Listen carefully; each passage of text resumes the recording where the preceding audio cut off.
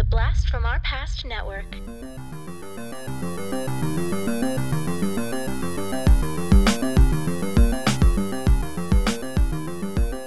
Hello and welcome to the Blast from Our Past podcast, where the podcast that gives you full-on movie breakdowns, TV show reviews, and a whole lot more, all from things of our nostalgic past. I'm Adam. I'm John. And today, we are taking things to space, the final frontier, if you will. Mm-hmm. We are doing an entire Star Trek episode for all those Trekkies out there, which my brother John is one of those Trekkies. Yeah. Yeah, so this is really this is an episode that he decided on. We already did Star Trek: The Next Generation. I think when we talked Explorers, if that's right, way back in like our first year. Yeah, definitely. And we are in the 6th year now. And so today we are going to be talking Star Trek: First Contact, which is a Next Generation film that came out. It was theatrical. And then we were going to discuss the 90s show Deep Space Nine, Star Trek Deep Space Nine. And then, John, tell us, we're doing something totally different for our casting. So I didn't want to just recast the Next Gen cast, partly because, I'm partial to them. Second, because Picard just had like almost the entire cast back for season 3, which the season just ended. Honestly, it's the best season. You can honestly, if you haven't seen any of them, to be perfectly honest, you can skip the first 2 seasons. Wow. I remember you telling me the second one wasn't very good, but I thought you liked the first one was okay. The second one was not good, even though it had some familiar characters in it. And the third one was really, really good. I had to get on a trial of Paramount Plus to watch Deep Space Nine, and so maybe I should plow through that 3rd season of Picard just because. Let me know if you do, and there's a couple of things you need to know beforehand that happened in the first 2 seasons, but it's really just a couple of small things, and that's it. Okay, all right, I will consider that. Yeah, it's a lot of fun, and it ends in a big epic way, and it's really heartwarming, especially if you were a big fan of the original Next Gen show like I was. Cool. All right. I didn't even say what we were going to do. Oh, yeah. So we got off on the Picard trip. I didn't want to just do a recasting, so Adam and I created our own shows. We created and casted our own shows that we're going to pitch to each other. I called it Build a Trek. Build a Trek. So we're just going to, so our castings won't be, we won't be casting the same characters or anything like that, and maybe not even the same amount of characters, and the stories will be different. And I also did put in there that you have to indicate which ship you were going to use. Oh, okay. So, all right, yeah. So we're doing like a full-blown pitch for all the people out in Hollywood, for the producers and executives out there who are listening, and I know you're big fans of our podcast. Now's the time. We are putting these pitches out, so hire us to make the next Star Trek show. Even though there are so many Star Trek things going on in general, there have been for a while. Now they've had some breaks here and there, but there's a lot. There's Strange New Worlds is a thing. Yes, which is a fantastic show. Discovery, I don't watch Discovery because I didn't really dig it when I first saw it, but Strange New Worlds is really good. And do they still have Below Deck? Is that still a thing? I think they do. We tried to watch it. I think my wife liked it. I actually didn't find it all that funny, but it's got a pretty big cult following, so it is still popular. I couldn't get into it. I mean, that's pretty wild. That's 3 shows going on right now, or at least like in pretty recent times. So. And Below Decks is a cartoon. Yep, exactly. They have had one animated show before that, but that was way back with the original series. But yeah, that was like back in the 70s, I think. Yeah, exactly. So, all right. So as we mentioned, Star Trek: First Contact is the movie we're talking today. It came out in 1996. John, what else happened that year? All right, well, the film was released on November 22nd, 1996. The Billboard Top 100 single for that week, Adam, you're going to love this one, was No Diggity by Blackstreet. I like the way you work it, no diggity. I got to bag it up. I like the way you work it, no diggity. I got to bag it up. She's got class and style, street knowledge by. I love me some No Diggity, no doubt. Topping the Nielsen ratings was the medical drama ER. Not much of a surprise. It was a big show.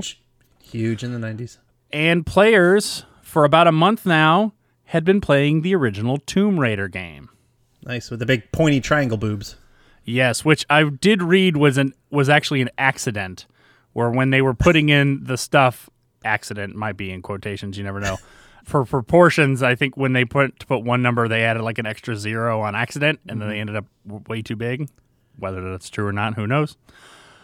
Topping the New York Times bestseller list is a book called The Deep End of the Ocean by Jacqueline Machard. Know nothing about it. In fact, there wasn't even a Wikipedia page for it, so apparently that was...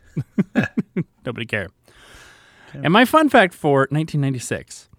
In 1996, The Simpsons introduced a word that is now a popular term if you are a Marvel fan.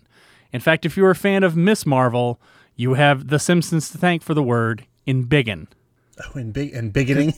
Embiggen. They created that word in an episode in 1996, and then eventually went into the dictionary, and now it is used for Miss Marvel and anyone else who wants to use it. So thank you, Simpsons. Nice. Solid. That should show up on a TTT question in the future. There you go. That was 1996.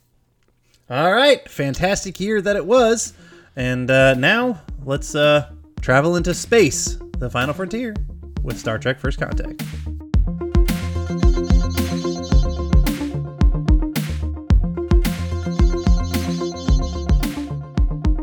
All right, Star Trek First Contact 1996, directed by Jonathan Frakes.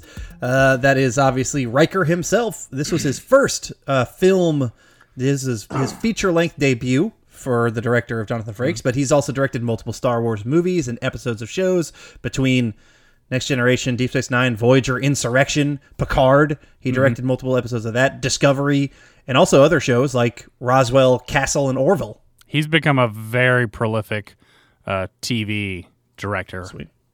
Yeah. Also, you said Star Wars, but I know you meant Star Trek. Oh, did I say Star Wars? My head. I'm a warsy. You're a Trekkie. I'm a warsy. Well, actually, you're a warsy too. But I like it all.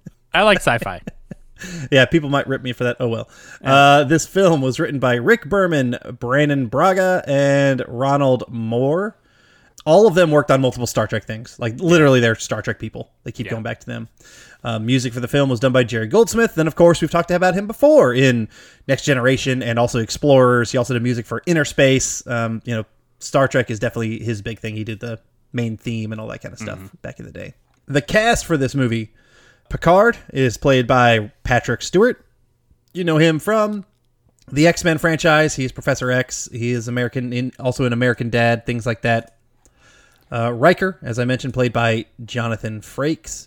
I know him, honestly, best as David Xanatos in the Gargoyles cartoon.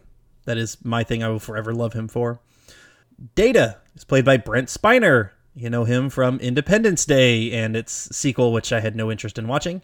Right. And he was also in Phenomenon. You remember that John Travolta movie? I don't, but go on. You don't? You don't? Okay, I do. Unfortunately, it was not that good of a film. Geordie LaForge is played by LeVar Burton, and of course, he was in Reading Rainbow and Roots and plenty of stuff. I like Ken Jennings, and I like Mayim Bialik. I still kind of wish LeVar Burton would have been host. I know he didn't do that great. I was going to say, I wish he had done better because I was so rooting for him when he did his thing. But the truth is, Mayim Bialik, I think, just did the best. I think Ken Jennings did a really good job too. So I'm glad that they're two kind of like sharing it, which makes sense because she still has a TV show that she's working on. So, but out of all of the candidates who did it, I think she was the best. I think it's valid. That's valid. But the nostalgia boy in me just wanted to give it to LeVar. I did too, but you could tell he was nervous. You definitely could tell he was nervous. Yeah. So, Dr. Crusher was played by Gates McFadden. Just all of this as well as as well as Next Generation, but she was also in Hunt for Red October, Muppets Take Manhattan, a couple different things. She was a puppeteer on. We talked about it when we talked Labyrinth. She was a puppeteer on. She coordinated the puppet dance with the puppets that like their heads came apart. The heads pop. Yeah, exactly. Yeah. It's kind of like on green screen or black behind it. Yep, I remember. Yep. Worf is played by Michael Dorn again, and he has voiced lots of video game and animated shows. Yeah. He was also in the show Chips from like the early 80s and the 70s. And if anybody remembers the cartoon I Am Weasel, he voiced Weasel. He voiced I Am Weasel on that show. I believe I heard one time he is also the earningest actor in the Star Trek franchise, because not only was he on TNG, but he did a long stint on DS9 as well. Over 100 episodes, I noticed. That was a surprise for me. Yeah. So, and Donna Troy is played by Marina Sirtis, and she was in the movie Crash, and I remember her best, again, also from Gargoyles. She was Demona, the main kind of female villain girl. Actually, and most everybody I just talked about also had like at least a one-off on Gargoyles. We talked about this with Gargoyles. Like there was a lot of ties between Next Generation actors and Gargoyles voices. Yeah. So very cool. So this is the overall 8th film in the Star Trek series, and it's second to star the cast of the Star Trek Next Generation group. Yes. I believe Star Trek Generations was the one before this, which I will throw out. I have not seen any other Star Trek movie besides the more recent ones with Chris Pine. I've only seen that first one, and I don't think I've seen the other 2. I never saw Into Darkness or Beyond. So this is only the second Star Trek film I've ever seen. Didn't we see the original movie at some point? I know we watched it when we were younger. Maybe you just don't remember. If we do, I don't remember at all. Okay. So I just want to kind of talk about this movie a little bit. Being a big Star Trek fan, I watched some of the original movies. I was not a huge fan of the original series. So I've seen the first movie. I've seen The Wrath of Khan, which everyone considers to be the best of the original cast, and I think it is good. Do you remember the whale one? I mean, I know it's a thing. Okay. They search for whales. Yeah, we watched that one too. And those are really the only 3 in the original cast I've seen. I was super excited when Generations coming out because while TNG was going on, they were only making original series movies. So to finally have a movie with this new cast, I was super excited when Generations came out. And then I saw the movie, and I was very disappointed. I did not like the movie really at all. It was super disappointing. I don't know, just a lot about it rubbed me the wrong way. So I had a bad taste in my mouth going into First Contact. And I remember seeing this in the theater by myself because nobody else wanted to go see it. And then I'll tell you what I thought of it after we finish talking. All right. Yeah, we'll discuss. I've heard a thing that like every other Star Trek movie is good. So like the first one's not good, but Wrath of Khan is good. And then like, that's kind of how it goes. That's just kind of like something I've heard that like, the even movies are good or something like that. I mean, you can make that case. The one that was after Insurrection was Nemesis. And a lot of people dog on Nemesis, but I had fun watching Nemesis. I thought it was much better than Insurrection. So I was fine with it. All right, cool. So in the theaters, this had a budget of $45 million, which is pretty damn good budget for 1996. And it made $146 million. So again, that's pretty solid. The Star Trek franchise was pretty alive and well, obviously, at this time. All right, let's get into our scene-by-scene breakdown. Picard is captured by the Borg, apparently, and he's about to be assimilated with them, but it's all a dream. And then we get another little dream scare. Something pops out of him. A dream within a dream. Exactly. He gets a call from an admiral. The Borg has begun their invasion. And this dream kind of tying in that he can hear the Borg, now tell me a little bit about this, because obviously I never watched this part of TNG, but he obviously was captured and assimilated from the Borg in this show. Yes, and I'm a bad Trekkie for not remembering exactly whether it was the end of season 2 or season 3. I think it was season 3. So he was captured by the Borg, and it was a huge, because I actually kind of remember watching this. It was a huge cliffhanger.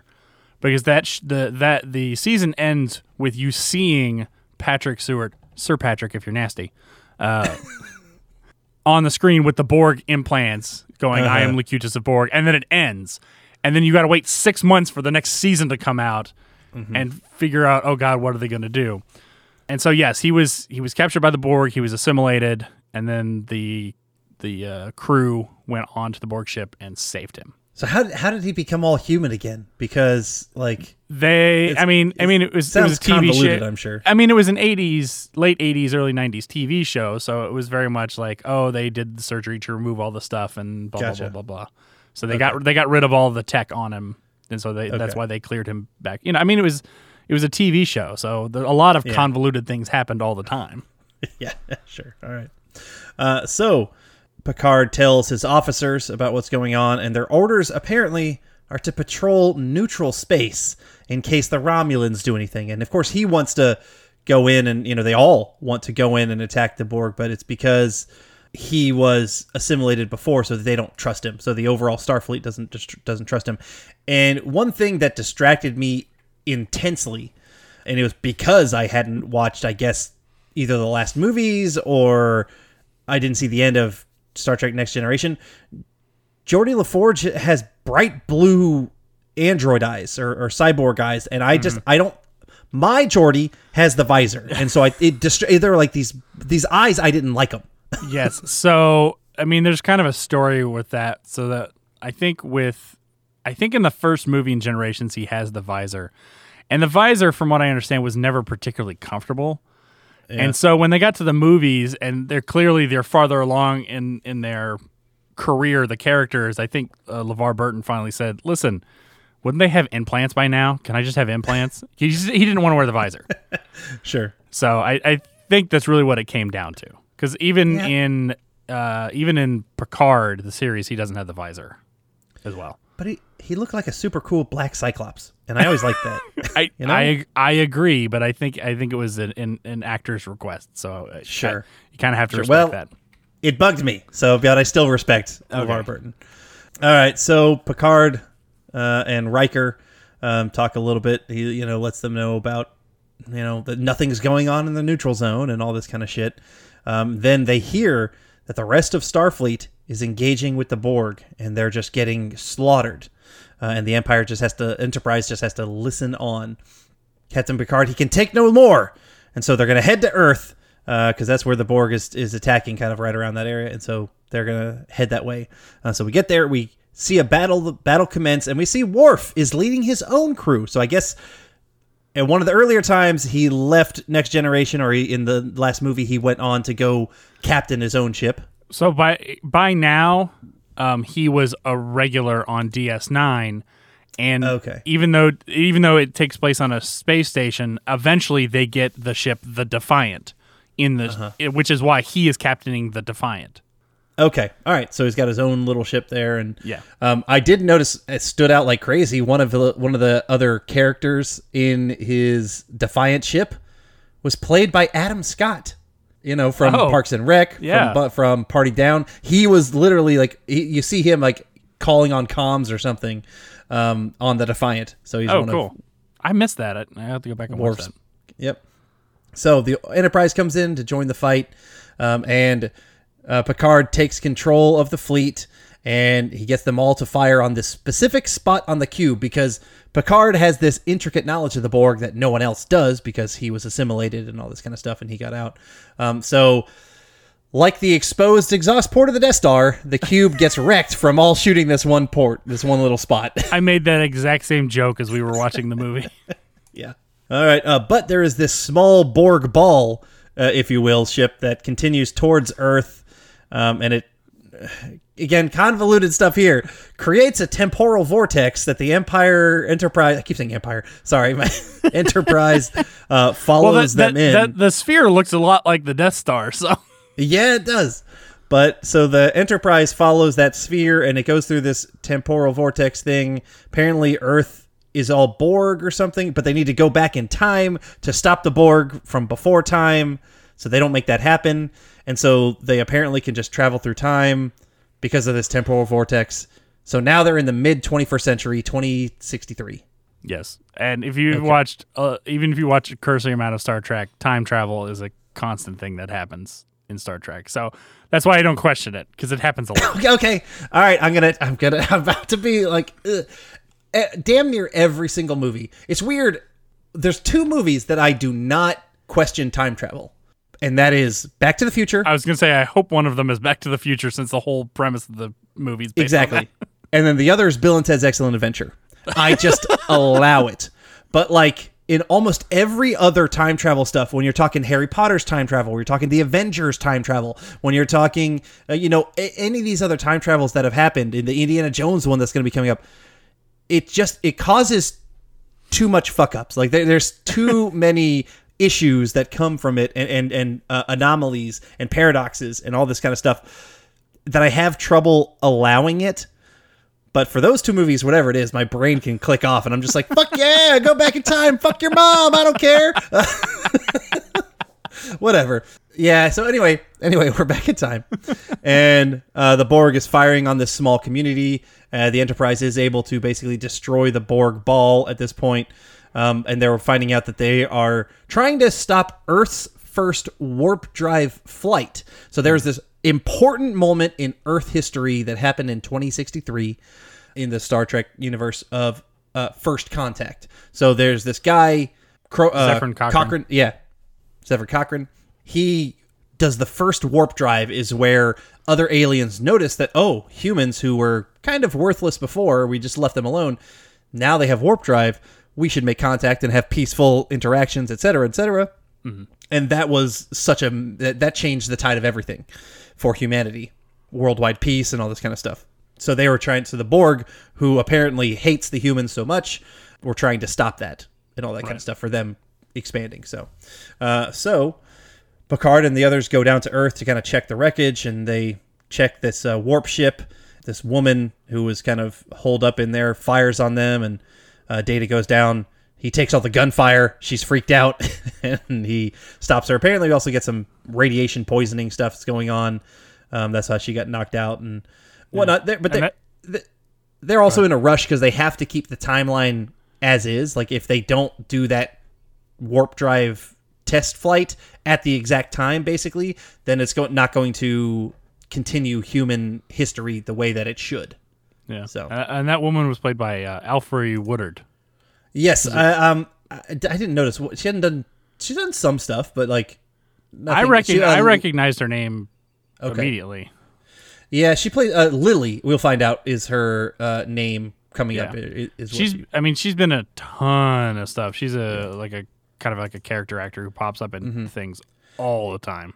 She does, over 100-something credits. She voiced in the more recent Lion King. She voiced Sarabi.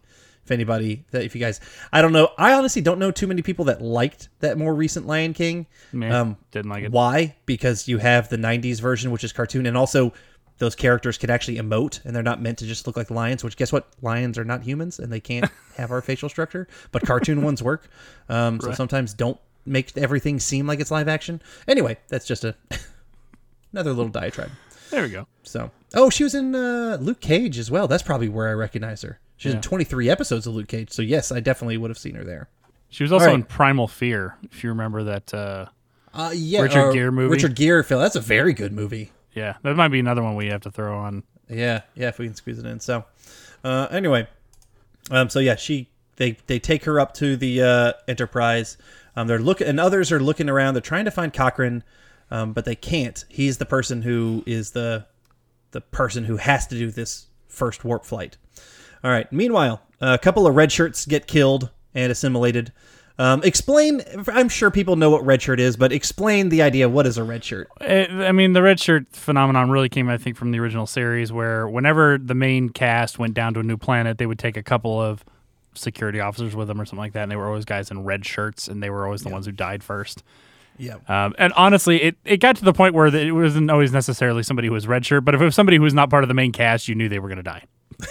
Unless the story was focusing on that character, they may not even if they had names, they were probably going to die in the episode. Yeah. And so now red shirt is just it's a colloquialism for like your fodder. Literally, you are just gunfire fodder. Yeah. So, and then again, we kind of get some hints that Picard can hear the Borg and whatnot. So anyway, he goes back up to the Enterprise, and he knows because he can hear him that the Borg is on board.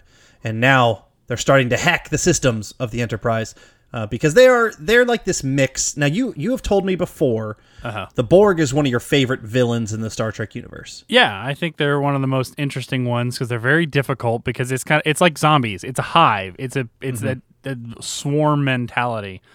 Yeah. They are a biological and technologically combined group, and they're not necessarily like a species because they'll assimilate any species, but you only ever see humans assimilated, really. And I think that's just for budgetary reasons. So they're racist. They're motherfucking racist, as these goddamn Borg. But you're right. So what makes them kind of, I guess, they're what makes them unique to some extent is so they are both biological, but they can also they can talk to technology. They're incredibly strong with technology and can adjust it to their own needs, in an instant. Yeah, so they've developed technology that is kind of like a virus. Like they put it into you, and like the nanobots convert your body and stuff like that. It's a really interesting idea. All right, Crusher needs Robert Picardo. He's playing a doctor. I know he had a small role on TNG as well. No, so he's a droid. He's a hologram. Oh, he's a hologram. Okay, he's a hologram. He is the regular doctor on Voyager. Okay. See, this like cameo from Picardo, I had no idea. I was like, hey, Robert Picardo. Yeah. So I didn't. Yeah. Really know so what was he going on. was the medical officer on Voyager, but he's a hologram program.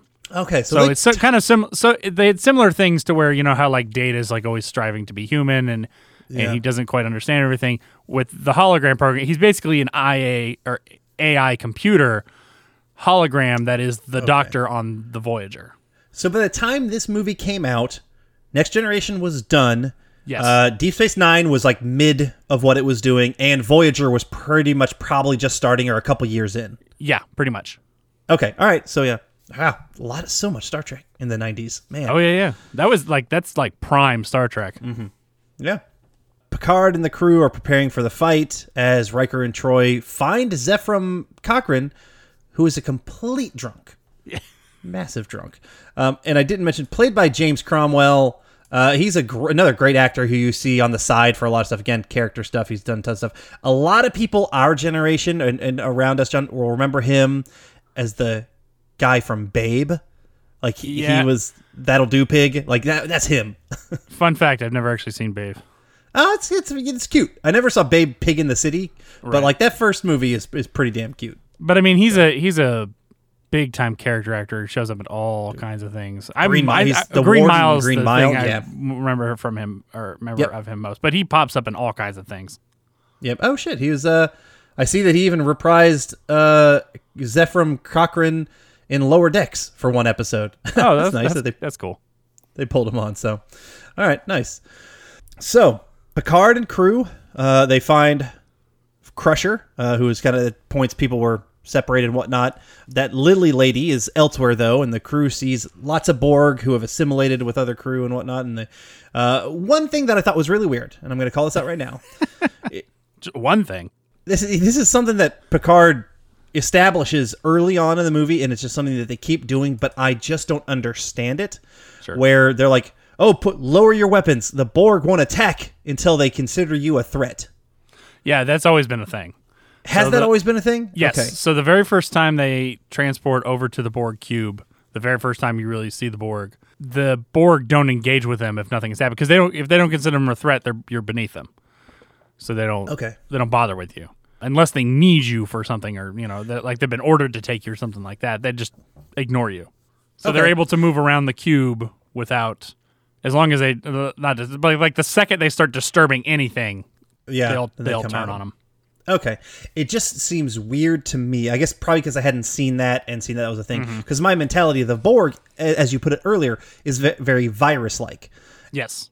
Viruses don't wait for something, to be a threat. They just spread, and they spread, and they spread. So maybe that explains why the Borg still isn't always the only threat. They're not always spreading it on, because sometimes they, if you don't fuck with them, they don't fuck with you. And I mean, you think of it like literally like a hive. Like they have jobs. Like they had a job to do. They're doing something, so they just do that job until something pulls them off of that job. See, yeah. When I think of that, I think like ants and stuff like that. And I kick over every anthill because I fucking hate ants. But yeah, that makes sense. Okay, fine. I'll allow that. All right. But it does eventually happen because they get into a fight and all this kind of stuff, and the crew must fall back. But Data gets captured, and he gets pulled in, and Picard has to kill a crew member. There's this one guy who's like, Picard, help me. And Picard just pulls up his fucking phaser. Boom. kills him instantly. What a pimp. That's like a badass, intense move right there. That makes me think of Starship Troopers. I'd expect any of you to do the same for me. Exactly. So when falling back, Picard kind of gets separated, and he gets held up by Lily, the woman from the current timeline, who got pulled up there by Crusher.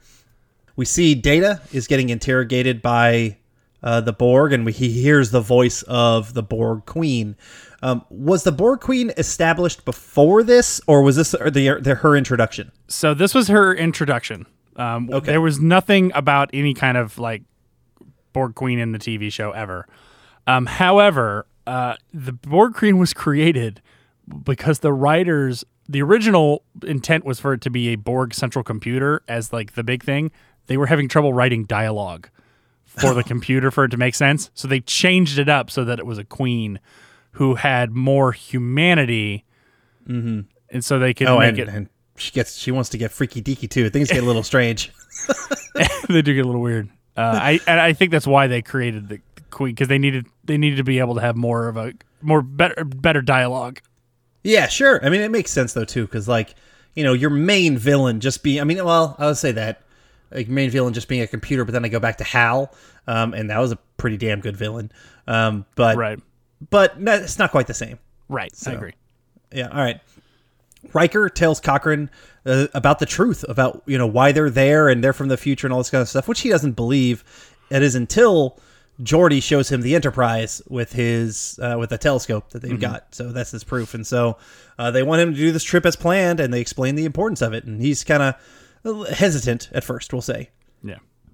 So back on the ship, the Borg are continuing to attack, and they're continuing to work on Data. They're just kind of keep pushing and keep pressuring. Picard is kind of pressed on by Lily. He knows she's doesn't understand anything what's going on, so he opens up like a window, if you will, from their deck and shows them that we're way above Earth right now. And so she's obviously freaked the fuck out. She's incredibly nervous and scared, but he does gain her trust in this scene. Data eventually does meet the Borg Queen. She comes in and she has reactivated his emotion chip, which is something that he deactivated earlier. We see that she's actually grafting human skin onto his body, and she's giving him like the actual feeling of sensation, and she kind of blows on the skin, and he gets that sensation, and he can feel he's kind of becoming human, because Data even mentions here that he wishes he was human. That's what he wants. Yeah. And she's kind of giving that to him. So they kind of established that during the show, that's kind of like his aspiration is to be more human. And it kind of makes sense because why she is doing this, because, the Borg are a hybrid. They're cyborgs. They're hybrid of both biological and mechanical. And so Data is all mechanical. And so she's now kind of like turning him into a little bit more like her by adding this flesh to him. Mm-hmm. So, all right. Picard and Lily are exploring the ship. They find some Borgs, and he kind of guides them around them and all this kind of stuff. He then at one point shoots them and is trying to bring them over to the holodeck to confuse them. And he puts on the holodeck like it's a Great Gatsby party or some shit. So this is another throwback to the TV show. He often does this character. It's Dix something. I can't remember what the character is. It's a noir. It's like a murder mystery, and this pops up a number of times. There's another cameo when they first turn it on. There's a guy that he talks to. The very first guy he talks to, the one who kind of gets thrown by the Borg in a few minutes, is played by, I believe his name is Ethan Phillips. He plays an alien on Voyager. Okay. So you can see his face, but he typically has a lot of makeup on in the show, so they used the actor just kind of cameo for this one part. The holodeck stuff is just felt like it, not for this. I'm just talking TNG. Uh-huh. It just felt like a way for the writers to be like, hey, let's get off the Enterprise for a bit. Let's do something wacky. And so that's kind of what they do. Listen, the holodeck is the whole reason where if you ask me what spaceship I could have in real life, it would be the Enterprise, so I could have the holodeck. Yeah, you just be anywhere, do whatever. Yeah. So, all right. So yeah, during this meeting, it's obviously talking to gangsters and like this. It's this whole pre-recorded, scenario. And so at one point, this is where I don't understand the holodeck is because at one point, Picard pulls out a Tommy gun and he shoots the Borg with the Tommy gun.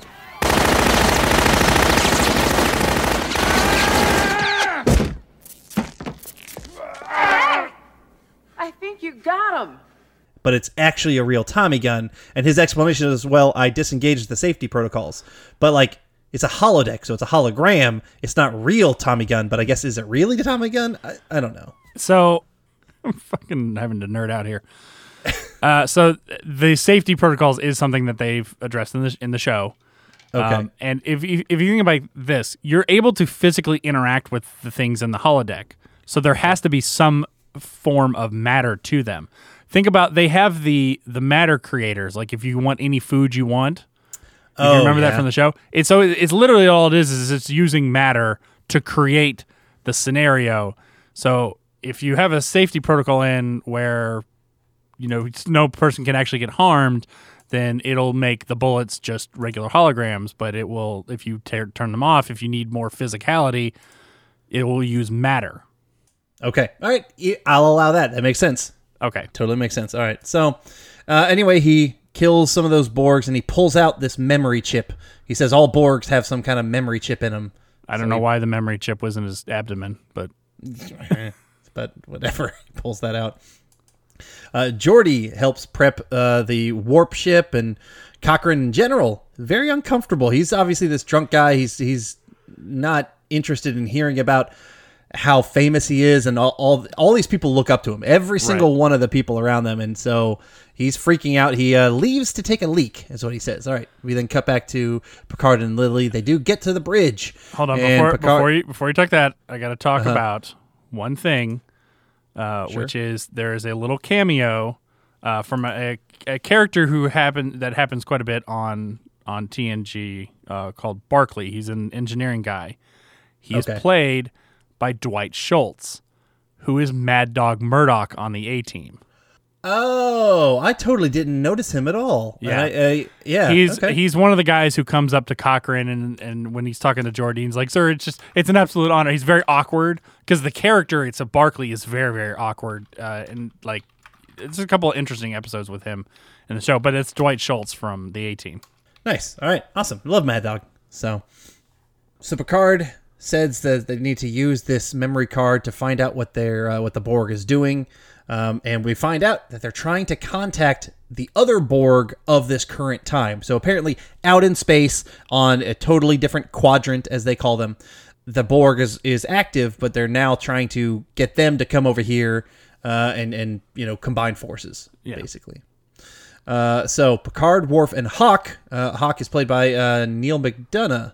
Was he a TNG guy? Did he come in late on that show or something? No, he was just in this film. Oh, okay. So anyway, that makes sense as to why he dies. So he was basically a red shirt. So they go outside of the ship, in these little suits that are kind of gravitized on the feet to stop the Borg beacon from being completed. So we also see the Borg are continuing to replace Data's synthetic skin with natural skin. And he is, at one point, able to almost escape, and he's trying to get away. But then his skin gets cut, and he feels pain for, like, the first time. Borg Queen is talking about this whole discussion of, do you want to tear your skin from your arm, and, or you want to be tempted by the flesh and all this kind of stuff. She's doing all this to prove some kind of a fucking point. And then I was not expecting this. She comes on to Data hard. Are you familiar with physical forms of pleasure? If you are referring to sexuality, I am fully functional, programmed in multiple techniques. How long has it been since you've used them? 8 years, 7 months, 16 days, 4 minutes, 22. Far too long. And they make out, and I was surprised. Yeah. So, I think I was surprised when I saw that too the first time. Yeah. All right, Riker and the Earth crew have to track down Cochrane, who is, when he went to take a leak, he's actually running away. And so they're all trying to, they end up surrounding him, getting him, and Riker's done with him being a little pussy, basically, and he shoots him with his stun laser. He's like, fuck this, boom, shoots him. Yeah. So, all right, and then Picard, Hawk, and Worf have to kind of circle around the Borg, again, using that tactic that they won't attack you if you don't attack them or anything. And so they're trying to set up these magnetic resistor things, and then you have to shoot some of the Borg who float out into space and all this kind of shit.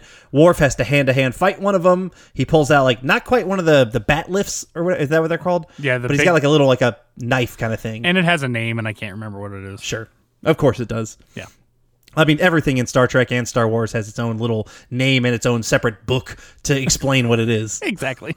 But he kind of gets his suit compromised, and then Hawk, who, he ends up getting assimilated. He fought a Borg and lost that one, and then Picard is unable to unhook the beacon, but then Hawk comes in and about to, kill him until Worf shoots him away, and we see that he protected his suit with the arm of the other person, or this other Borg, and whatever. The cheesiest thing in this whole section was when the beacon was floating into space, and Worf says, "Assimilate this." Assimilate this, and shoots it. Like, that was god awful cheesy. Oh, you didn't love that? I hated that. As much as I love, like, Arnold one-liners, that was gonna so say, bad. Arnold said some really bad one-liners. You're gonna doggone assimilate this? Yeah. Arnold shot alligators and said, "Your luggage." Boom. That's better. This was so... It didn't even make any sense. Assimilate this. It made sense to me. All right. On Earth, Cochrane is apparently calmed down a bit, and he's going to be doing the mission. And, he tells Riker that he isn't happy with everything, and he's not happy with the fame.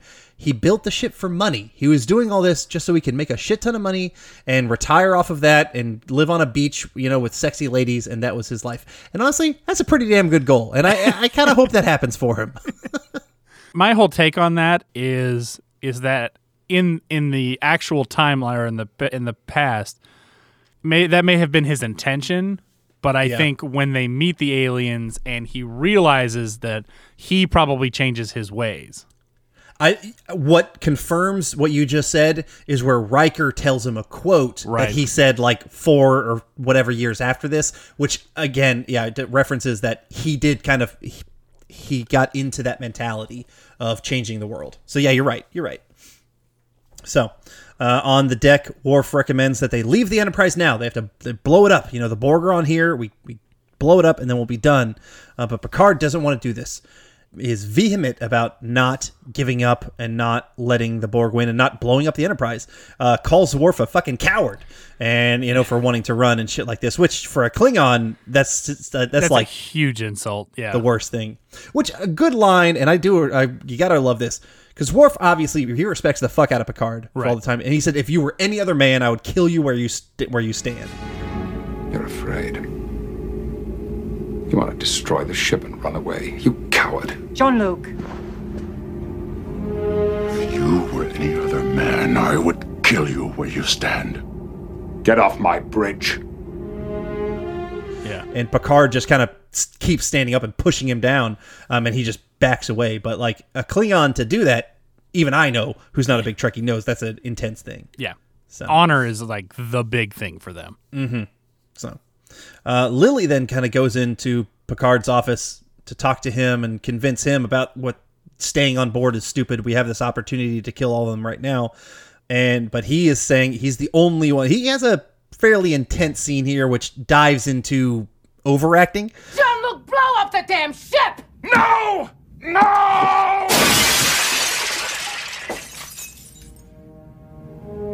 I will not sacrifice the Enterprise.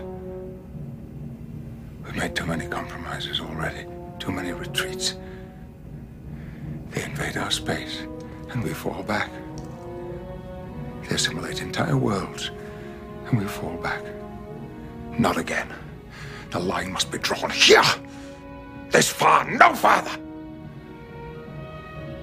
And I will make them pay for what they've done.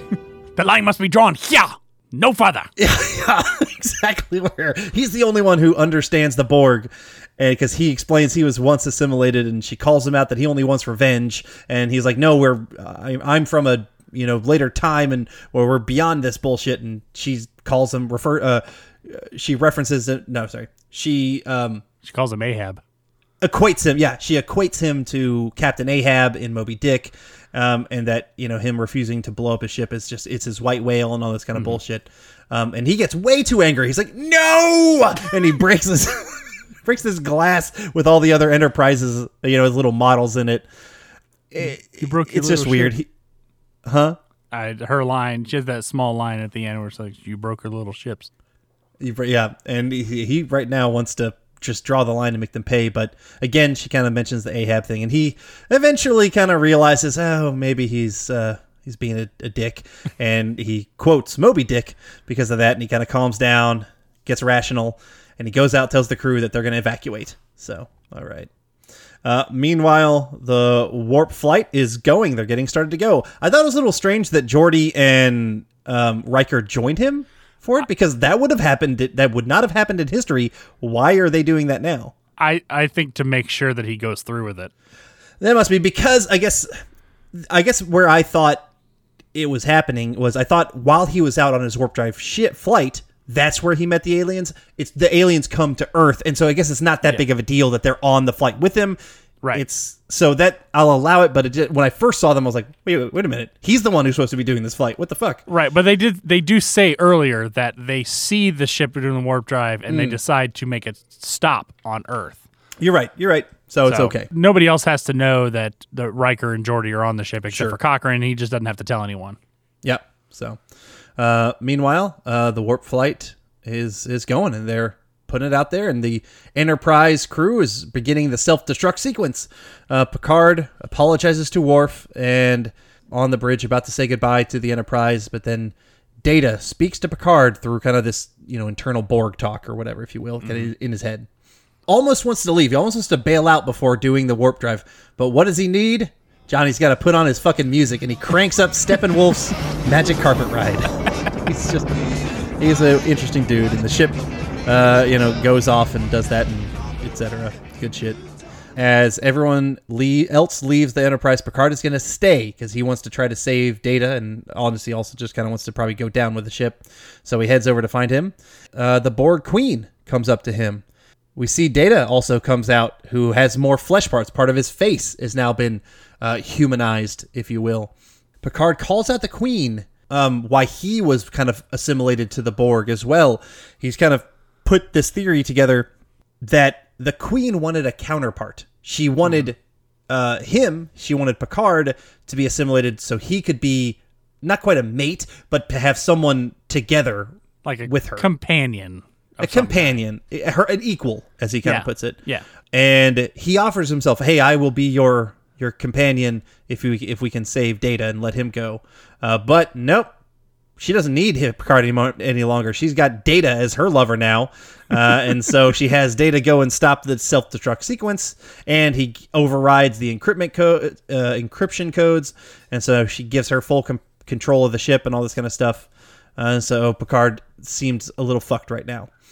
On the warp ship, Geordi, Riker, and Cochrane are about to warp as they're about to head over. But back on the Enterprise, Data is going to shoot the ship. He's going to use photon torpedoes and shoot the ship. One last shot to ruin the warp flight and, fuck over the humans. So he sends out those torpedoes, but they miss. And they miss on purpose because Data was never actually fully tempted, if you will. He then shatters this weird container thing, has this, I guess, radiation stuff or whatever that kills all organic matter, which Data isn't made of organic matter except for the skin that's been put on him. But the Queen is a mix of both, and so it ends up kind of eating her up besides her tech parts, and Picard is able to climb up above the fumes, and so she effectively dies from that. Yeah. Now, the only problem I have here is, from my understanding, and correct me if I'm wrong, if you have something, you usually have like a setup, reinforce, payoff. Yeah. Here, they skipped reinforce. They didn't mention it very quickly. They mentioned it very briefly at the very beginning when they realized the Borg were taking over, but at no point do they ever reinforce that idea. So when it happens, if you've forgotten that part, you won't. You'll be like, how did they know that was going to work? I've seen the movie enough to know that they talk about it at the beginning, but I do agree there should have been another way to reinforce that somewhere in the middle of the film. It would have helped because it was a thing for me where I was like, wait a minute, what the fuck is this? And then I kind of had to go back into my brain like, oh yeah, they mentioned this some kind of substance that eats organic matter. Like, right. But that was it. Like, it needed one more, and that's why you do the setup, reinforce, and then payoff, because that's where ultimately you need those 3 times to get the most satisfaction out of it. Otherwise, you kind of end up like me, like, oh, okay, I understood it eventually, but it wasn't immediate. Right. So Picard is able to get all that fume sucked out, by a vent or whatnot, and he gets to the Borg's head's queen, which is still kind of writhing around a little bit, and he breaks it in half. And Data explains that he was tempted slightly for like 0.062 seconds or whatever the hell that it was, but he's still loyal. And so we get some narration that the warp flight was a success and that history has been corrected, and the aliens that arrived, they do come down to Earth, and the aliens are Vulcans. And we get a whole live long and prosper line, all this kind of shit. And Picard goes and says goodbye to Lily. They almost embrace. It really looked to me like if Picard stayed one more night, he would have fucked her. They would have banged without question. And then, he could have been his own grandpa. I think they were almost there. But we cut back to the Enterprise, and they, I guess, can still somehow recreate the temporal anomaly, whatever, and go back to their own time. That doesn't explain it all, but whatever. And then they go back to their own time, and it shows that Cochrane is showing the Vulcans music and alcohol, and that's the end of the movie. So let me start. Sure. This is your movie. I thought, and I'm not a big Trekkie guy, and so a lot of stuff did go over me. I didn't get as much out of it, obviously, as you did. You were talking about all these cameos and knowing about all this backstory. I still knew enough about Star Trek to feel like I could follow the movie just fine. Mm-hmm. And that's kind of how I felt the movie went. Fine. I didn't think it was exceptional. I didn't think it was terrible. Things were pretty good, and other stuff I thought was pretty fucking cheesy. Graphics didn't hold up, but it's 1996. I'll give it a pass for that. The time travel, I've already ripped on. It's just most of the time, I just feel like that doesn't make any sense. Like, where does this come from? I think that's dumb. But, I was happy enough with the movie. Do I want to watch it again? No. I have no interest in watching it again.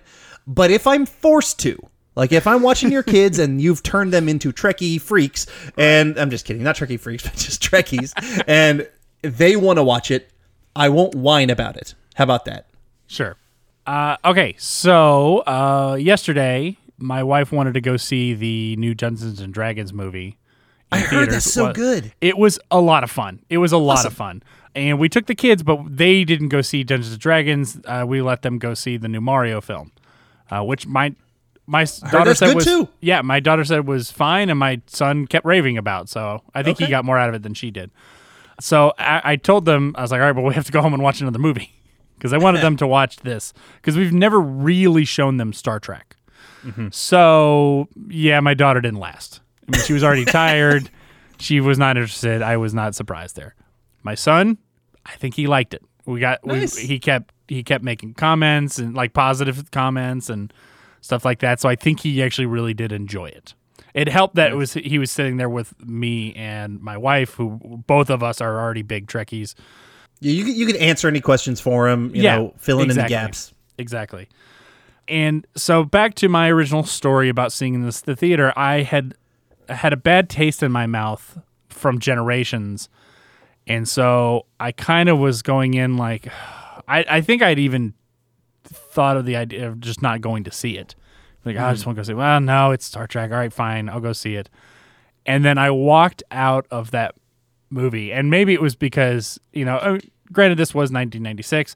Also, had not had a good experience with Generations. I came out of this movie going, that was a damn good Star Trek movie. It was a lot of fun, cool graphics and action. It was fun to see the Borg. I always love seeing the Borg. So this has always been one of my, I mean, it's probably my favorite Star Trek movie. A lot of people will cite that Wrath of Khan is the best one. I don't give a shit if you think Wrath of Khan is the best one. I think this is the best one.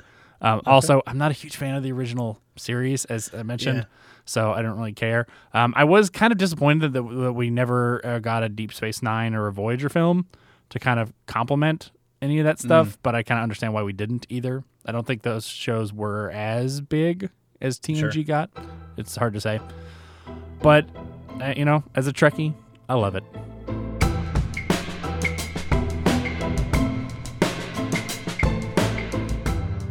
All right, now we're going to talk Star Trek Deep Space Nine. This show lasted from 1993 to 1999. 7 seasons, 176 episodes. It was in syndication, so it might have been a different network wherever you were. I think it was on UPN in our area, but I can't really remember. I might be confusing that with Voyager, because I know Voyager was on UPN. I think they both were. Okay, so I think in our area, UPN got Deep Space Nine. So the cast for this show: Commander Ben Sisko was played by Avery Brooks. He was in American History X. He was also in the show Spencer for Hire, had his own spin-off for his character called A Man Called Hawk. His character was Hawk, and so he had his own little short spin-off that didn't last. His son, Jake Sisko, is played by Sirach Lofton. He had a few other things, but nothing major that I noticed. Constable Odo is played by Renee... Auberjonois. Yeah. Okay. Auberjonois. I have seen him all over the place, and I can guarantee you, whoever is listening right now, have seen Rene Auberjonois anywhere, because he was in Patriot, he was in the MASH movie, he was on Boston Legal, he's been on tons of stuff. Yeah. Unfortunately, we lost him several years ago, but... Yeah, true. Dr. Julian Bashir was played by Alexander Siddig. He was in Kingdom of Heaven, Reign of Fire. He was on the Gotham show recently as well. Chief... He was in Game of Thrones. What's up? He was in Game of Thrones. Oh, he was? I don't remember that. Yes. He played... what was the name of the desert people? The one that Pedro Pascal... The people that Pedro Pascal came from. Oh, yeah. That was the... Oh, my God. Yeah. He plays... It's gone for my head. Alexander Siddig played the king, who was kind of sickly, who eventually gets killed by the three girls. Guy. Okay, I know exactly. Yeah, he had Dorne. Yes, Dorne. There you go. Kingdom of Dorne. Okay. All right. Sorry, I've been watching a lot of Star Trek stuff. Star Trek, and then also Star Wars. I've been watching Andor. Kind of, that's the only thing. But then also all the other stuff going on. So Game of Thrones stuff has been pushed out of my brain. Right. It's all gone now. So anyway, cool. Chief Miles O'Brien was played by Colm Meaney. And we've talked about him. He was in Con Air. We discussed. Yep. His character was in Next Generation as well. Yes, he became a pretty big regular on Next Gen, and he made the jump over to Deep Space Nine before Worf did. Yeah, I watched episode 1. Well, episode 1 was a 90-minute film, of course, or a 90-minute movie. So I watched that, and you see Picard kind of relieving him of his duties to go join Deep Space Nine. So I figured that out through context. Yeah. But he was also in Colm Meaney was also in Under Siege, Last of the Mohicans as well. Yep. So very good actor. Major Kira Nerys is played by Nana Visitor. Mm-hmm. She small one-offs on many shows. She's actually been on a lot of stuff, but I just couldn't remember off the top. I couldn't see anything particularly that was a standout. Quark is played by Armin Shimmerman.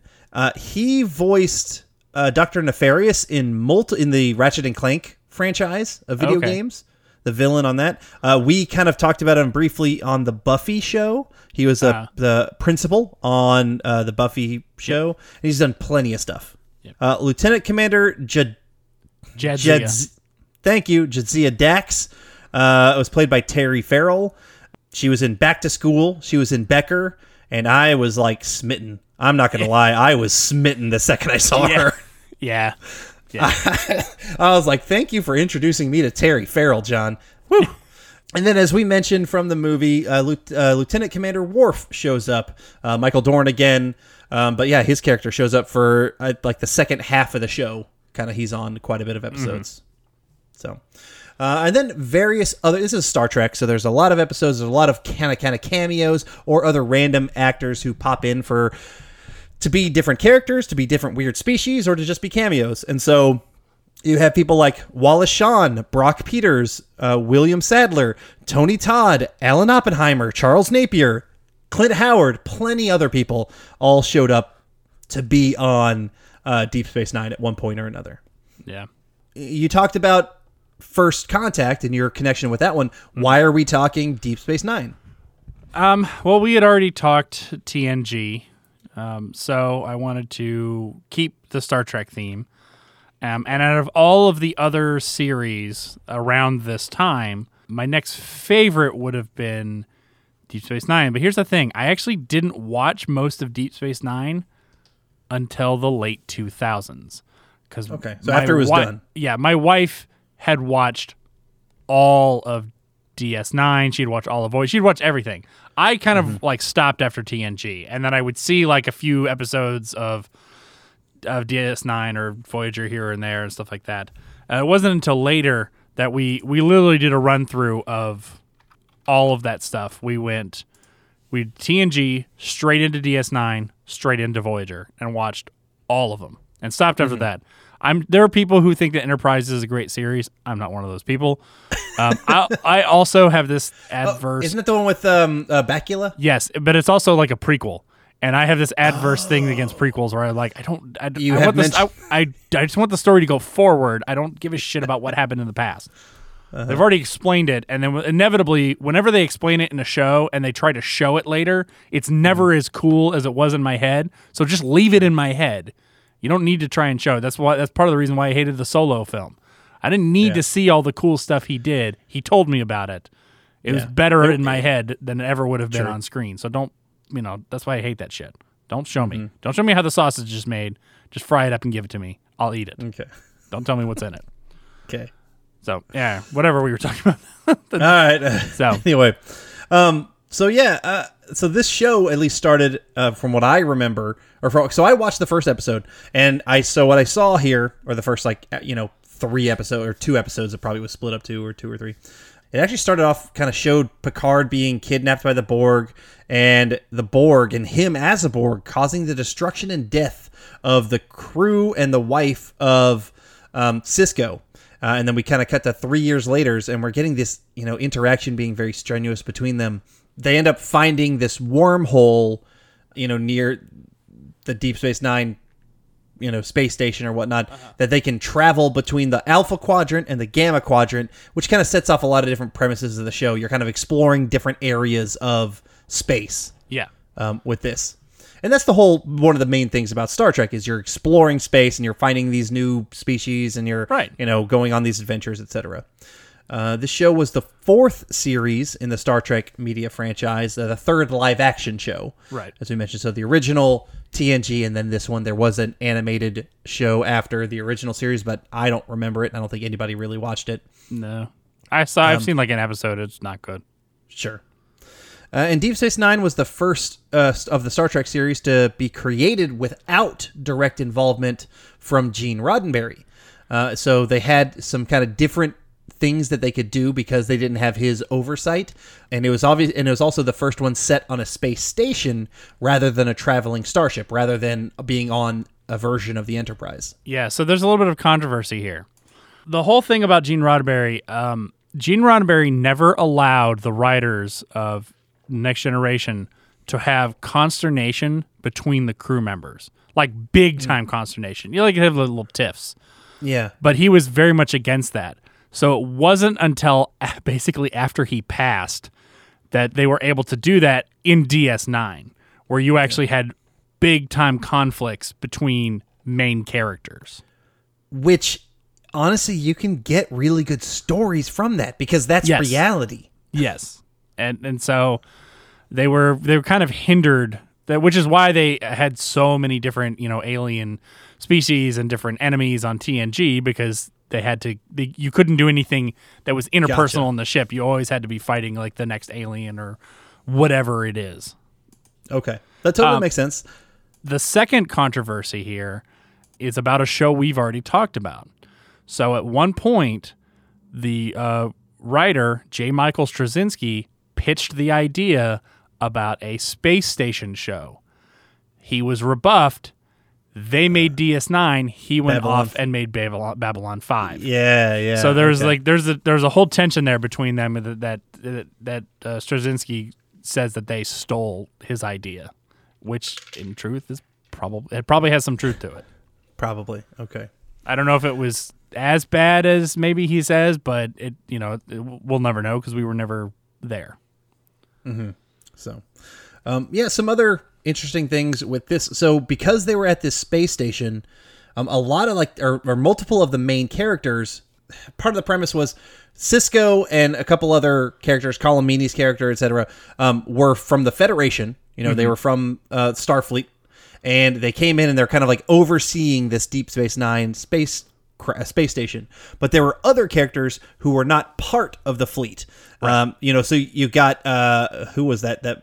Julian Bashir, I think, and of course Quark and others who are not part of Starfleet, and so you had an entire community going on, and it wasn't just all. You're right, it wasn't all one mission to go search for other creatures and shit. Yeah, so you could have more, different, a lot more different aliens, and even like the Ferengi. Up until that, the Ferengi are the ones with big giant ears, and that's what Quark is. And then there's also Nog and another one there were three. They had the Cardassians. They had Cardassians. Not Kardashians. We have to make a distinction there. Cardassians. Okay. Yes, and also, and I can't remember the name of Nana Visitor's Kira's people. They were enslaved by the Cardassians for a while, so there's tension. The one with the little nose triangles. It starts with I think it starts with a B, and I can't believe I'm forgetting all this. There's a lot of tension between them, but to me it allowed for some more interesting stories, a lot more interesting characters. One of my favorite characters on the whole series was a Cardassian who was a hairdresser.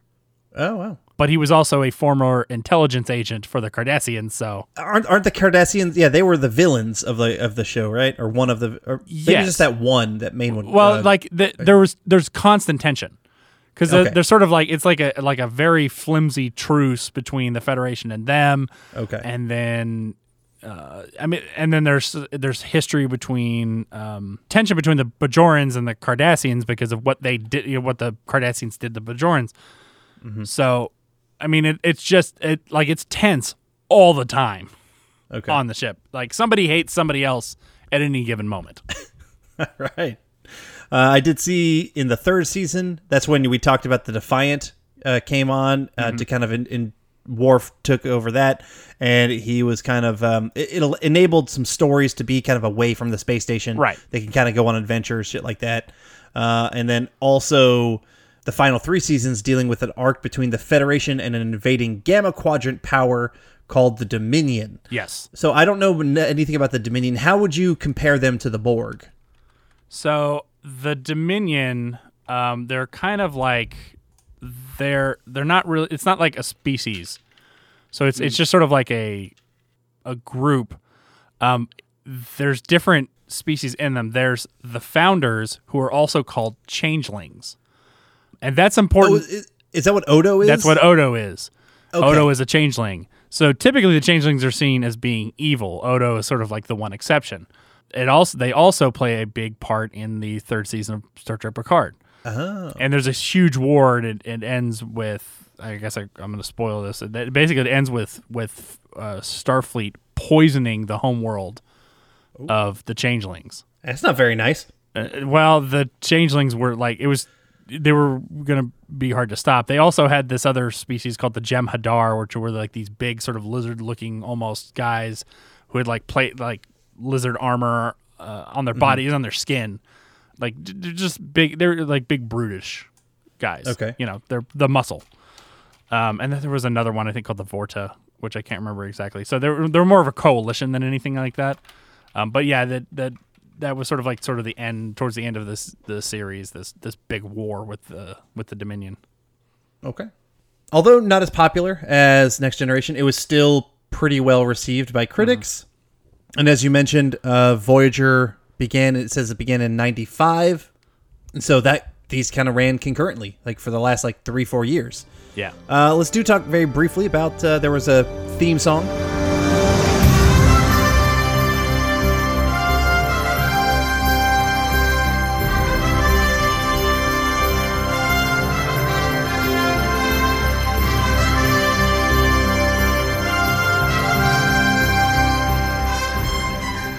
And the theme song was written by Dennis McCarthy, who did the music for it. Also did music for other Star Trek stuff, right. MacGyver and other things as well. So, and the theme song was fine. It's very Star Trek-y. It's fine.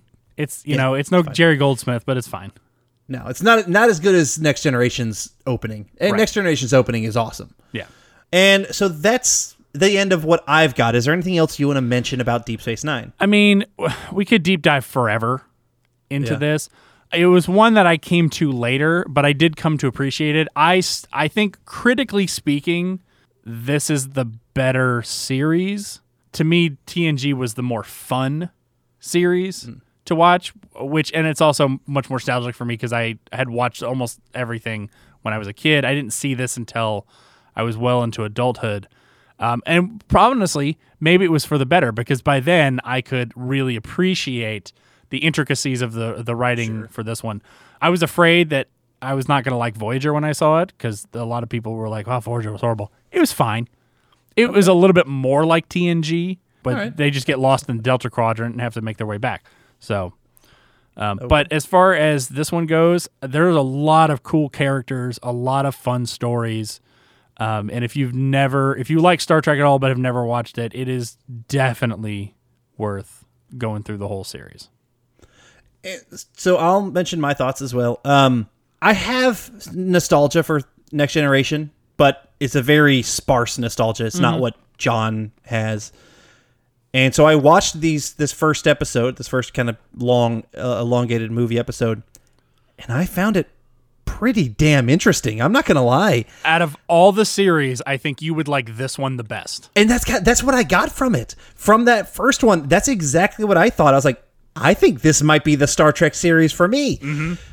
Do I have the time to watch it? I don't know, man. I don't know. I've got so much to fucking watch. I know. But if I ever do find the time, I'm not going to watch Next Generation or other stuff. I've realized, I think this, and just from watching it for this is the one that I think I would latch onto the best. I think so too. And it's like a lot of the Star Trek series, the first couple of seasons are okay, and once it finds its voice, it gets a lot better. There's a weird dip kind of towards the end. We lose Terry Farrell, I think, in the last season, and they replace her. Fuck it, I don't know if I want to keep looking at her. I want her. They replace episode. her with another actress who's very pretty. Okay, very pretty. I'll take that. Pretty's good. And her character is okay. I don't think her character is it the same slug thing? Yes, it is the same slug thing. Okay, yes, that makes sense. And honestly, that's part of the reason why I love that character, because the slug thing is kind of like non-gendered. So Worf has history with that. I can't remember if it happens in the first season, but Avery Brooks's character calls her old man a lot. Yeah, it was in that first bit. Yes, because I saw that. he used to be in a Klingon that was old. So it's really there's a lot of really cool stuff happening in this. And I agree. I think that is the series for you. Okay.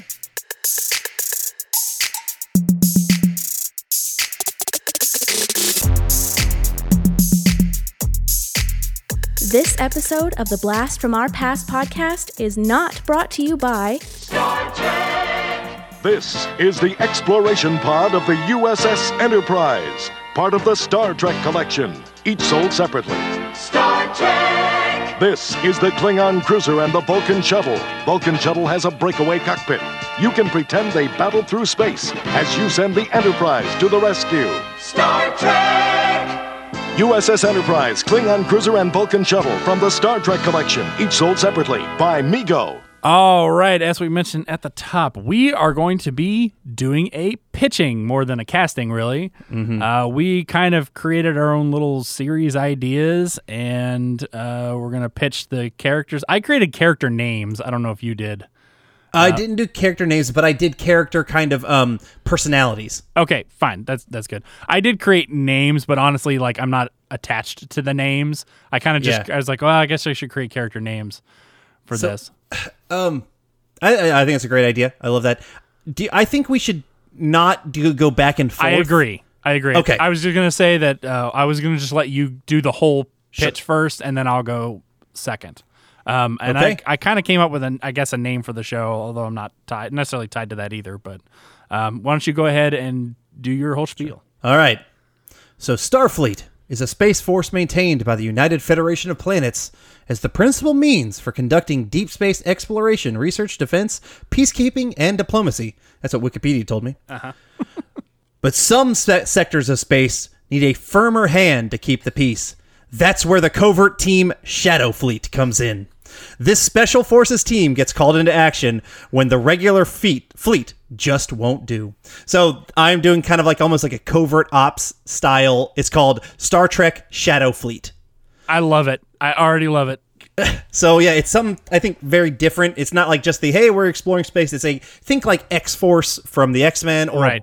Bad Batch from Star Wars or whatever. But like they're their own. And so I did cast every single one of those kind of characters, but there's not going to be red shirts. There's not going to be a whole bunch of other crew. Like it is a small, so we talk about the type of ship, small ship. I don't know if Defiant seemed fairly small.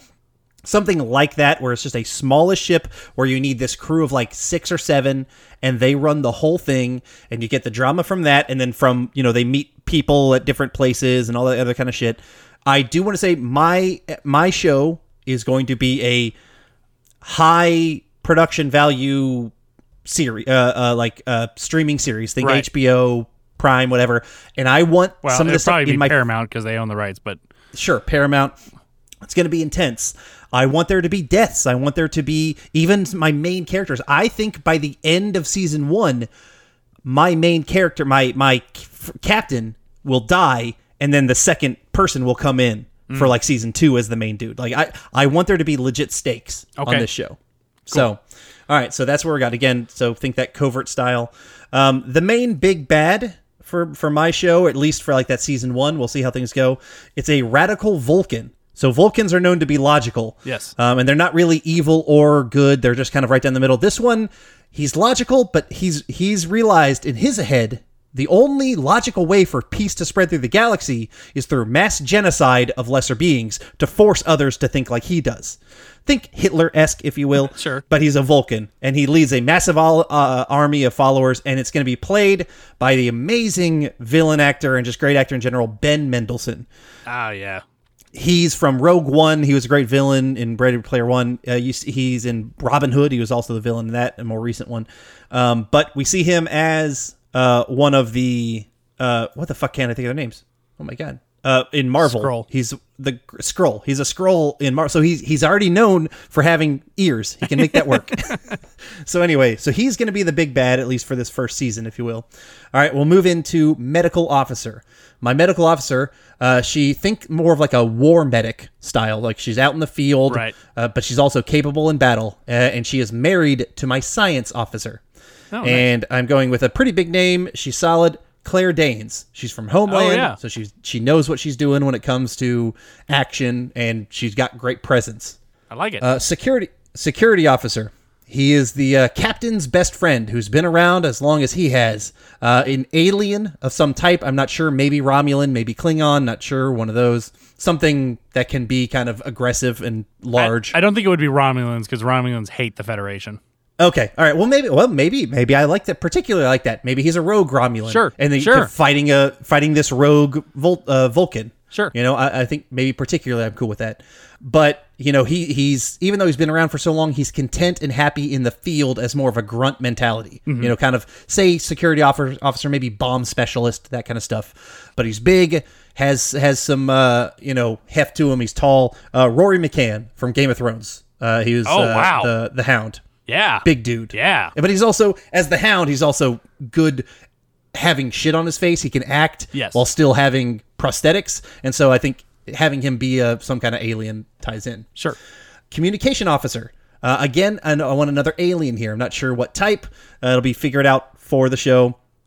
great at communications, but also great at machinery. So think like good at building particularly mechanical stuff. Almost, I got a couple ties in here to Firefly, if you will, but like, who is that mechanical, the cute mechanical girl? Kaylee? Kaylee, yeah, but not quirky like Kaylee. This one's a little bit more unhinged, almost like Mad Eye, Murdoch? like Murdoch from, yeah, he's a little bit more crazy like that, and secretly in love with the Helmsman, and it's going to be played by Paul Dano from nice. the Riddler, the Batman. He's quirky. He can be quirky. He can be unhinged. I like that. Our Helmsman is a talented fighter and strategic thinker, an alien race, but not too alien. Think similar to the triangle nose people, the Bajorans or something like that. Bajorans or something very similar where they're still hot, you know? You're like, I'd fuck them. Sure. That kind of thing. There's going to be tension, possibly even sexual tension with the first officer because she feels that she deserves to be second in command instead. And so they're going to have that tension. And this is going to be played by Ana de Armas. Oh, wow. Attractive. She's a big name right now. Yep. Probably too big for this, but you know what? I'm casting it. She's in Knives Out. Tons of stuff. My science officer, he's sciencey, so he's tech hacking specialist. He goes in when you have to have some of these tech special jobs. He is going to be played by Dominic Moynihan. Oh, wow. From Lord of the Rings, etc. And he's such a good side character. He also brings some humor to the show. Sure. Think his relationship with the medical officer played by Claire Danes is going to be very similar to Wash and Zoe from Firefly. Okay. It's going to have that aspect. She's a little bit more fun, but badass and hardened. Exactly. Cool. Exactly. All right, we'll dive into our first officer. He's younger. He's by the book. He's the newest member of the crew, but was placed in second in command by Starfleet because of his massively high test scores and his fighting skills. He's a guy I want to see more of, like just in general. Simu Liu, he played Shang-Chi in the Shang-Chi movie. Sure. He's going to be my second in command. And like I said, my plan is for the first season, my captain will die and then he'll take over. And again, maybe some sexual tension between him and the Helmsman / Ana de Armas character. And now our captain is a grizzled vet. He's managed to live this long because of his improvisation and quick thinking.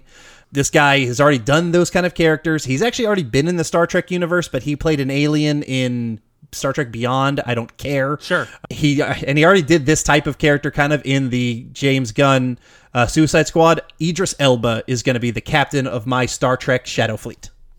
That was a fantastic pitch. I loved everything about that. That.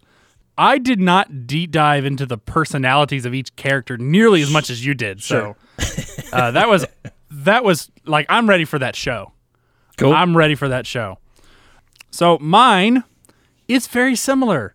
I also was thinking like tactical team. Yeah. And I almost went the exact same route you did until the end, and I decided to flip a little bit.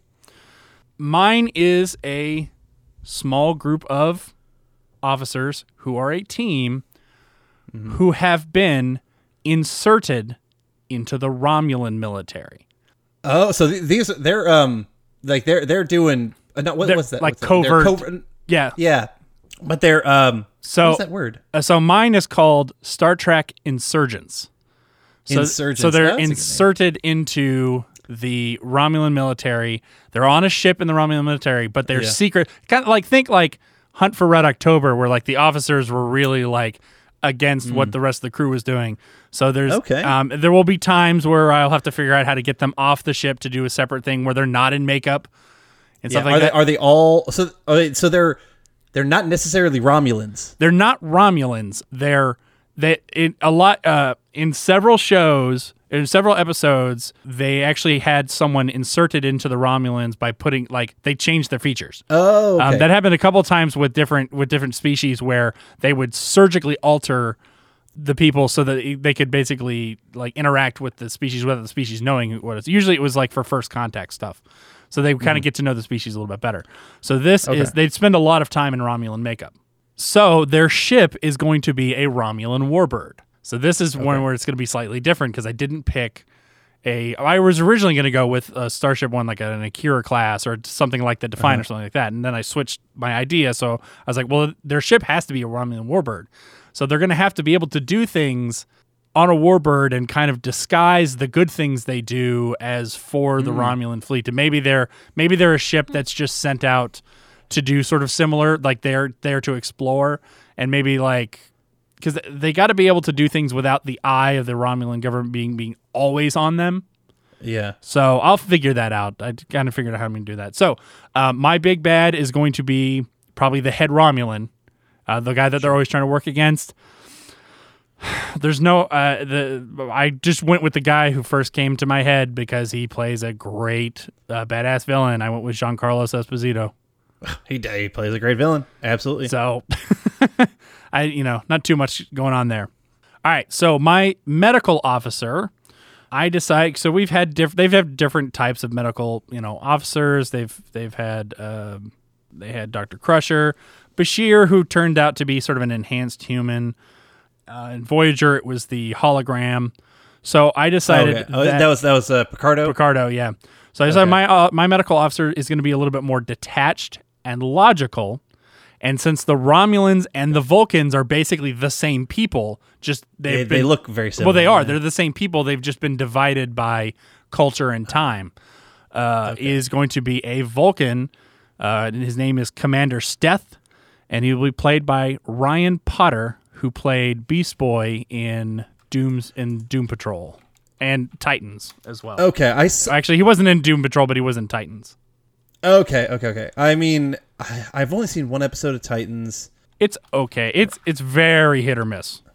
I don't know enough about him, but hey, if he's playing Beast Boy, he'll be able to kind of do play other cultures and other species. And I also kind of wanted him to be kind of young. I didn't want him to be an older Vulcan. I wanted to be a younger Vulcan. Okay. Okay.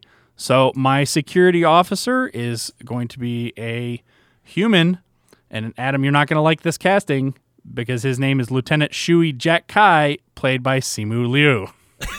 Hey, we both used him. Yeah, it's fine. Hey, we both like, and we obviously both want to see him in more shit. Yes, absolutely. Yeah.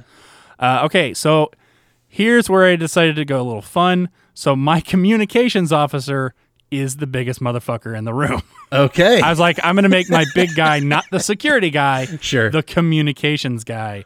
And he is actually going to be he's going to be half human and half Cardassian. Okay. So he's going to be they've had that before in the show. So where kind of like a little bit of a hybrid.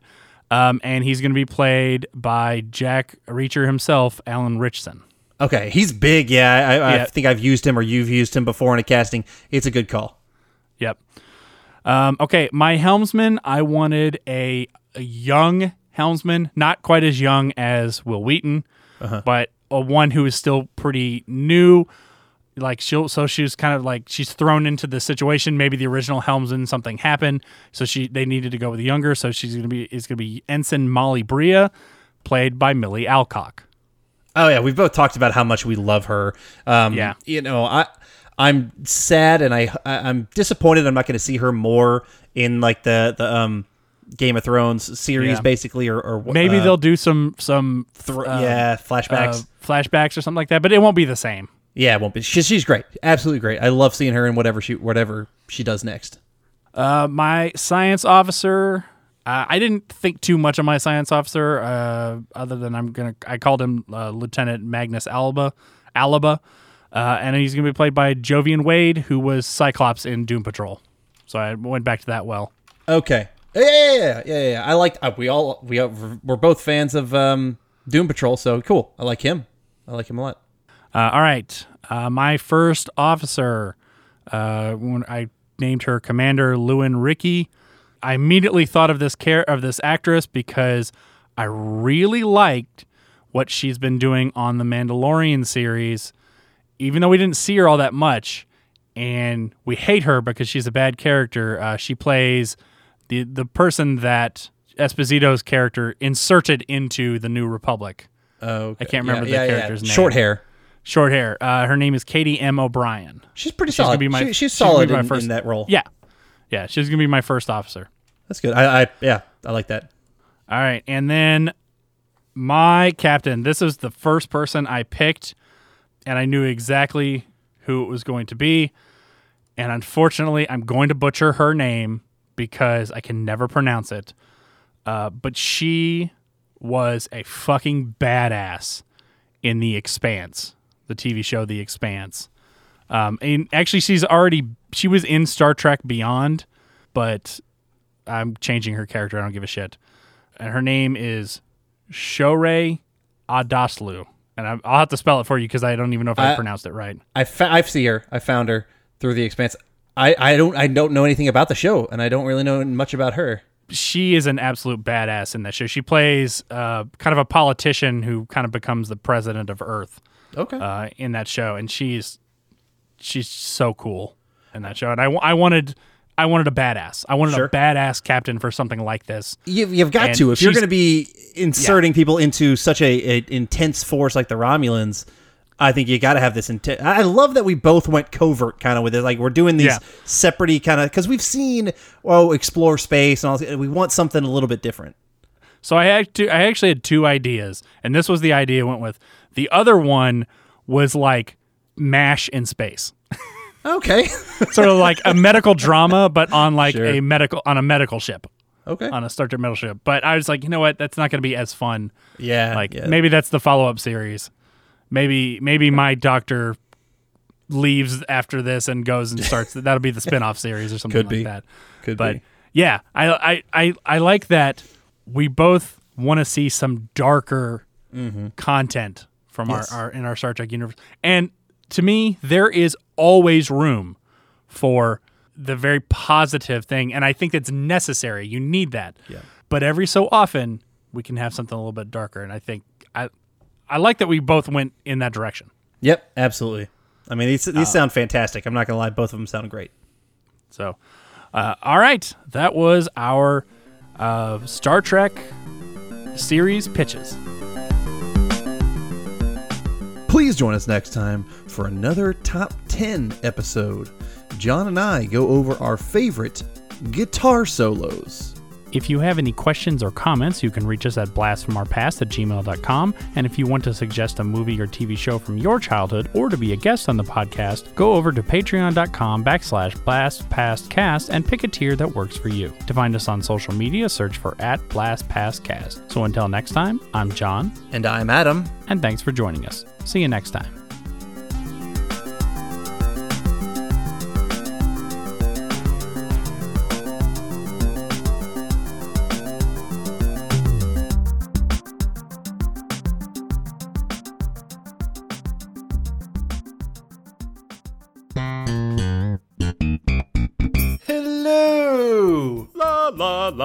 I'm Adam. And I'm Corey. And we are the hosts of Cartwright, a Seinfeld podcast.